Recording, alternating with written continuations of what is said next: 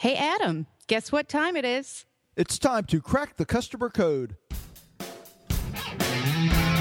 Welcome to episode 65 of Crack the Customer Code. I'm Adam Porick, and I'm here with my co-host, culinary expert, and Top Chef winner, Jeannie Walters. Yes, that's true. I'm extraordinary. Are you good with the chopping knives and all that? My husband is definitely more of the cook in the house, but I've gotten better. But I would never claim to be worthy of those titles that you just gave me. Well, based on my experience at your house, it was takeout. So yeah, I believe, or delivery. It was, yes. That was an exceptional situation, though. Let's play like a champion. No excuses. I'm just saying. Yes, so, Judy, do we have a sponsor message today? I believe we do. Join us each month for an informative customer experience webinar. After hosting webinars and courses for Pop Expert, Word of Mouth Marketing Association, and many others, 360 Connect is now offering webinars to our community at no cost. Our next one is coming up soon. Sign up to learn more about how to measure customer experience success, how to write your customer experience mission, and other important and actionable items each month. Easy and free registration at cxwebinar.com. That's cxwebinar.com. And if you'd like to reach our listeners by being a show sponsor, you can go to crackthecustomercode.com/sponsor for full details. Jeannie, I have a question for you. What's that? Do you like to eat out? I do.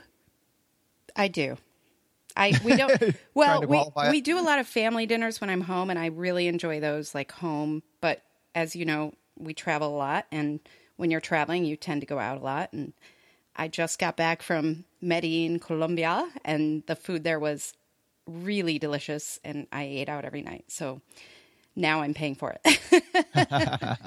Well, I used to enjoy eating out. I had this really bad experience. I was at this restaurant with this colleague of mine, and she said, "Hey, Adam, do you want to start a podcast?" And ever since then, I don't know. It's just that wasn't really eating out. That was drinking out. Yeah, I was trying to keep it family friendly. This was a professional podcast. Yeah, but I think everybody goes out now. I mean, we take the kids out. We go out sometimes after. We have to run and get a bite after soccer practice or something, as well as just, we have so many great restaurants here in Chicago. My husband and I like to go explore and find the new ones. So, well, that means you are like many, many consumers. And that's what I find interesting. We're going to talk about restaurant customer service today. Mm-hmm. And one of the things I do find interesting is that everything is an expectations game in customer experience, but restaurants are the ultimate expectations game because almost everyone has eaten out. And everyone has an idea about what to expect at certain types of restaurants, whether it should be fast or good or the service.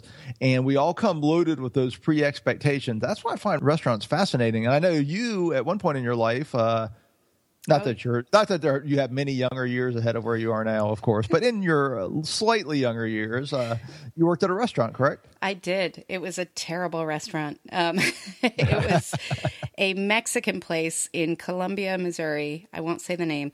It was independent, and it was just awful. I did not have a great experience, but it taught me so much about being a server and how hard that job is.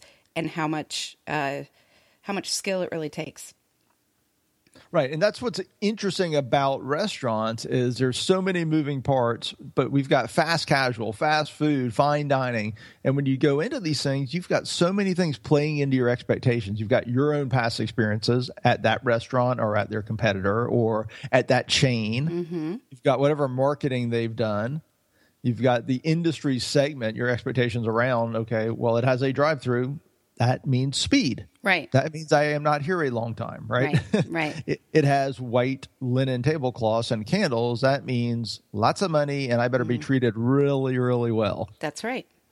Yeah, I think the whole fast casual movement that's happened in the last 10, 15 years has been really interesting because people want to sit down and have more than fast food, but they don't necessarily want the white linen experience, especially with their families and things like that. So now that's a huge segment of the market now.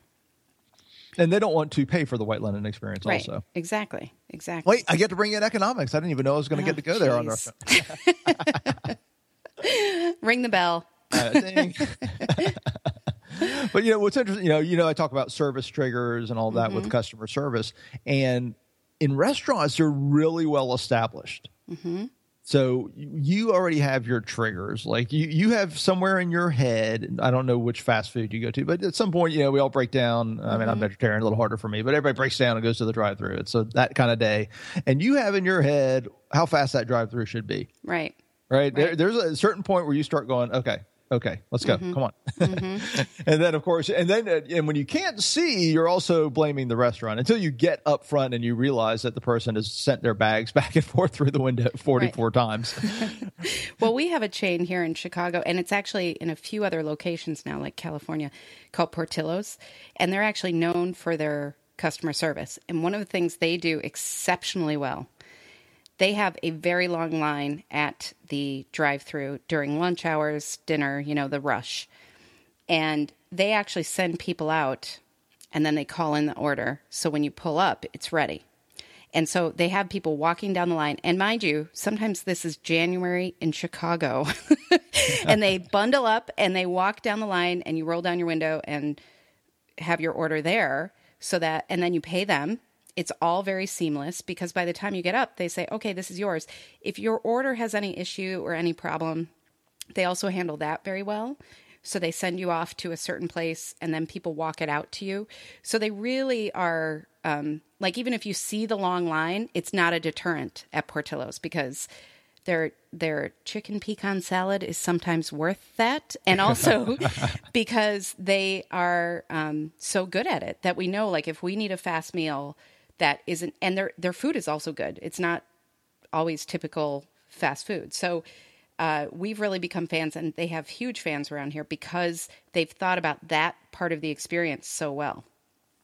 Yeah, I've got to get some more detail on Portillo's from you because actually in one of my workshops, one of the examples I use is an experience I had at a Chick-fil-A here in Central Florida, where the guy, it's a mess. I won't go into it now, but basically the parking lot's a mess. And it's the guy's literally the manager is out there directing traffic from other people who aren't in the business to make his line go through. It's amazing. Oh my gosh. So I said, I got to find out more about Portillo's. But what's interesting about restaurant customer service is it has some real special attributes. And it's not that these are super unique, but they really are sort of clear and out front in restaurant customer service. One is there are a lot of touch points in a very short window. Okay, especially when we talk about a sit-down experience. I mean, you may interact with the hostess. Another waiter may take you to your table if the hostess doesn't. You've got your waiter or waitress. You may have the busboy. You may have various levels of manager, bartender. Well, and I'm a wine drinker, so we always have to call over the sommelier and get some recommendations. I don't go to restaurants where there's a sommelier that often. Oh, you're missing out. You're missing out. Living the high life in Chicago. But it's another experience. And actually, we went to a really nice restaurant years and years ago here in Chicago, and we still talk about how rude the sommelier was. Everything else was perfect, but the sommelier was terrible. And the recommendations weren't terrible, just the interaction with the sommelier was bad. So we still talk about that. So that's what you're talking about. That was one touch point. It was one interaction in a full evening, like a 3-hour event, right. And something we had planned and we were really excited about. So that's exactly right. And I don't know if you heard about this, but it must be a couple months ago now, and I actually wrote a blog about it. We'll put it in there. But there were some studies about transparency in restaurants, and one of them was done in kind of one of these short order breakfast places, where you order your eggs and bacon and coffee and go on with your day. And by helping the cooks see the customers, what happened was the cooks made a conscious decision not to pre-cook the eggs, because I guess that's very common. They pre-cook a bunch so they can just send it out. But they installed kind of closed circuit TV into the kitchen so they would look out and see the customer that they were cooking the food for. And the cooks then, without being prompted, made a conscious decision to cook to order. And they did this because they could see the customer order, they could see the customer experience their food, and it made a huge difference. And then there was another study where when the customers can see the cooks actually preparing their food and what it takes, they enjoy the food more. They have better experiences, even if it's not anything different with what they would do without them. So transparency can be huge in restaurants. And I think that's why there's a trend now towards open kitchens, and you can really see a lot more of the process. And in some of the really nice restaurants here in Chicago, it's not uncommon after your meal for them to ask, would you like to tour the kitchen? And they take you back there and you see them preparing all of the beautiful, chopping little carrots into flowers and just amazing things. And it really helps you appreciate the whole experience even more. Yeah, I love that. I love the one direction, which is the cook seeing the customers, and because it makes them human. And how much of that do we deal with in customer service and customer experience training, where you have to humanize a person? And people in call centers, talk about digital now, and being on the other end of a digital transaction, and seeing that human. Now, on the other hand, I think I would be in the minority. I do not want to see my food cooked. In fact, if there's an open kitchen, I make sure my back is to the kitchen. Really? So tell me more about that. Why? I would like the tour and all, because it's not always sunny and roses. At a nicer restaurant, I'm okay, but when I'm at the pancake place, I'm not sure I want to see the food cooked all the time. You're better off not knowing. I'm just saying. Ignorance is bliss. That's a cliche. It wasn't in our 50, but ignorance is bliss sometimes. Well, and I think I've mentioned this example before, but there's a place here in Chicago called Lou Mitchell's, and it does a crazy breakfast business. And they, one of the things they do to help the experience is pass out the warm donut holes when you're standing in line. And it's great. It's great but it's basically a short order breakfast place, and yet they always have a line out the door. And it goes to... And that brings us to a great topic, which is you're talking about the donut holes, and we had that whole discussion about the barbecue place in Austin, and one of the things I think that is key in restaurants is it is about managing wait times. And this doesn't matter if you're McDonald's or Morton's. Okay, managing wait times is so integral to the customer experience in every restaurant, and that's where those expectations come in. Right. And you always know when you have one of those managers that comes by and your waitress or waiter is checking on you regularly, you're always going to feel like you're getting good service. Right. Well, and you think about if you make a reservation and you show up and they're not prepared for you at all, and how infuriating that is. And yet there are some places who say, oh, we're so happy you're here. Come over and have a drink at the bar or in this little lobby. And they might not be prepared for you, but you don't know. They know how to handle it. Yeah, exactly. Well, yeah, and that's the service and that's the training. And we were talking about those all the people you could possibly see in your restaurant experience. Well, those are all human interactions. Absolutely. Every one of those touch points is a human touch point. And that's why training, you can tell training immediately. It's one of the reasons Chick-fil-A has succeeded so far beyond, so many of their competitors, even being, with one, I don't know, I can't do the math in my head. Sorry, 12% of their available hours not available to them because they're closed one day a week. Right. And they've still been immensely successful, and it's because you can see the training, you can see the hiring, the culture, and the training. Yep, absolutely. And I think this is a very personal experience, but one of my sons has a tree nut allergy, and sometimes we go to these local ice cream places and we mention it, and you don't really feel like they get it. Like they're still using the scoop that they used on butter pecan in something else. When we go to Culver's, which is a chain, I don't know if they have that down there where you live, but they're out of Wisconsin. They do frozen custard, and that's what they're known for. If you mention tree nut allergy, first of all, they print it on everything. So every order, every receipt has that on it. And you can tell how careful they are about it. And so as a parent, that's something that they've clearly dealt with. They understand. They're not only doing it right, but they're showing me that they're doing it right. And that's where that transparency comes in again. They have good customer experience and good lawyers, apparently. Well, no, it's serious. My wife has an allergy, and food allergy, and it's something that really has to be. It's a serious issue. It's deadly and potentially all that kind of stuff, and that's a training issue because you're at the ice cream shop. I'm going to make a guess here that, the people serving you are 16, 17, sometimes, maybe 19, a lot of the times, right? And they have to be trained. Yep. They have to understand that this is a serious thing. If they don't have somebody in their family or a close friend with a serious allergy, they don't understand. Right. It's very true. So a lot of this comes back to training. It truly does. And that's because one of the things with restaurants is there are zero switching costs almost ever. Mm-hmm. Okay, it is so easy to just get food elsewhere. Right. And I would say, I mean, other than a really extreme bad experience, you can be a loyal customer for 20 years of a restaurant. It really takes 2 bad experiences for you to move on. Mm-hmm. And you'll give them a pass on one if you're loyal, and 2, you're going to really in many cases, most people are going to start looking. Absolutely. Well, there's so much choice now, and it is a very difficult business to be successful in. I mean, it's hard to make a restaurant work, and I think a lot of that is because people are willing to try it, and then if they're not really pleased, it's easy just to go next door and get something else.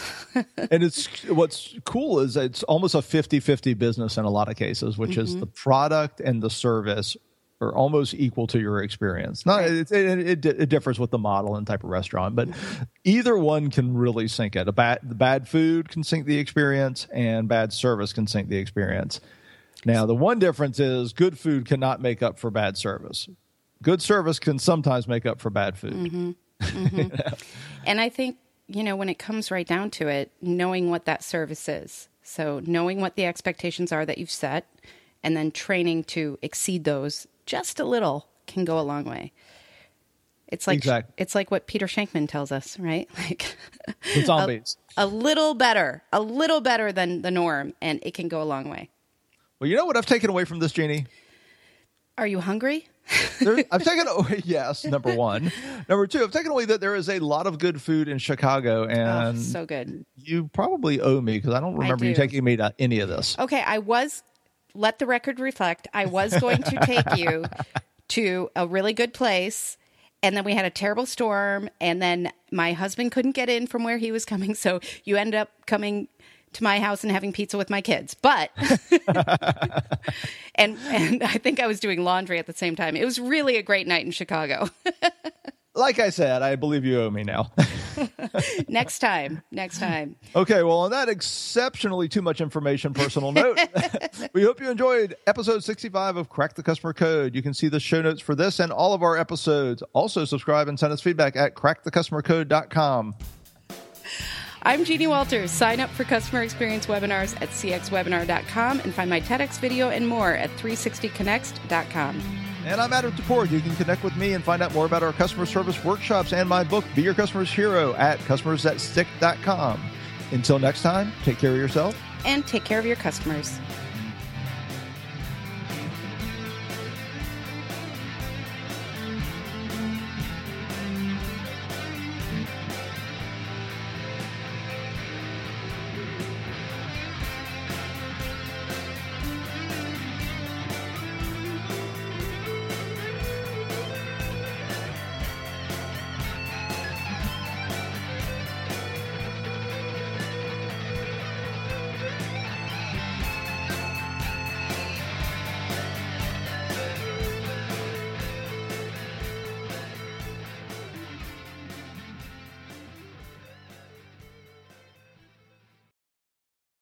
This podcast is a part of the C-Suite Radio Network. For more top business podcasts, visit c-suiteradio.com.